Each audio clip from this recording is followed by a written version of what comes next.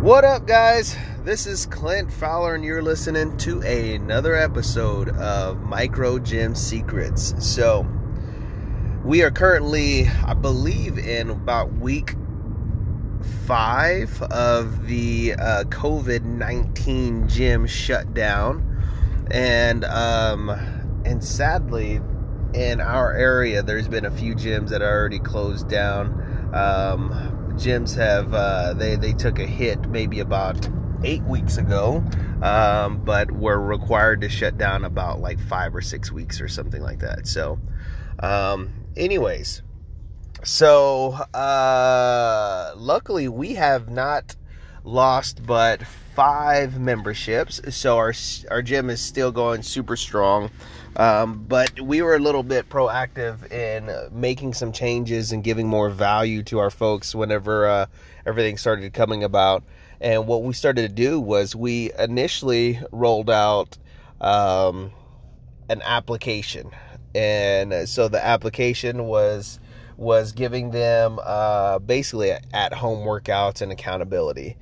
We rolled with that for about 2 or 3 weeks, and then we added an online portal where they could get online and get all of their like meal plans and recipes and workouts and just like more value there. And then we also launched a Facebook accountability group as well. And so in doing all of that, we were able to give enough value that everybody was just kind of sticking around. And so we have about 4 more weeks before we can open up gyms here in Texas. So maybe in about 2 weeks we'll probably start doing some live Zoom workouts. We initially tried to do those, but it was just kind of weird for us. So we just designed the workouts and gave it to them instead of doing the Zoom workouts. And so but we might go ahead and do the Zoom workouts and do some live workouts, that kind of stuff. So anyway, so here's my tip to you guys. A lot of gyms in our area are struggling hardcore, specifically like bigger franchise gyms. There's a Gold's Gym here that they are probably not going to make it.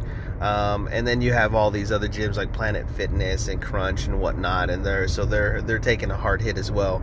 And the reason is because most other gyms, they've got too much on the line. They've got they've got the leasing of the building or the payment on the building. Then they got the lease of the equipment, and they just have they've really just got too much going on. The building is so big that the utilities are high, and just like expenses and overhead are just crazy high. I had heard that one of the bigger box gyms here in town, their rent alone was $15,000 a month. And so if you got $15,000 a month in just a payment for your building, and then let's say you have another, I don't know, $5,000 or $10,000 in equipment or something like that, because if you got $1 million worth of equipment in there, it's going to be a pretty big expense. But if you got all this crazy overhead, and if you have any additional equipment like tanning beds or bikes, or I don't know, just different equipment, then obviously you're going to have a lot higher overhead.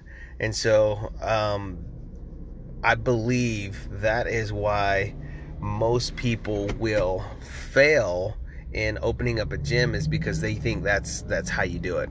And so they start off like with these major expenses and all this equipment, and then whenever tough times come, you're really down to like crunch time. Like you've got to figure something out. And I heard something from a guy the other day, and he said, would you rather operate a massive ship in the ocean, or would you rather have a speedboat? And he was talking about businesses and comparing your businesses to ships or a speedboat.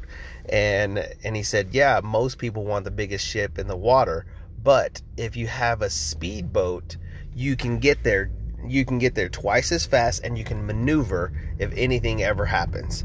and if you're in a big ship, you can't really maneuver. And so like that kind of hit home, because it's in these big boxes, they can't maneuver very well. They've got to go through their franchisors, or they've got to go through like all this stuff, the legal documents to be able to do specific types of promotions and things like that, or you've got too many employees or overhead or trainers or whatnot, so there's just too much to maneuver around there. And so for us, it's because we started up lean, we didn't finance anything, and we're the ones that make the decisions. We gonna be okay. So anyways, guys, I hope that if you guys are looking at opening up a gym, that you take some of these tips, tricks, and advices, because tough times will come, man, and we want to make sure that we're able to stay open.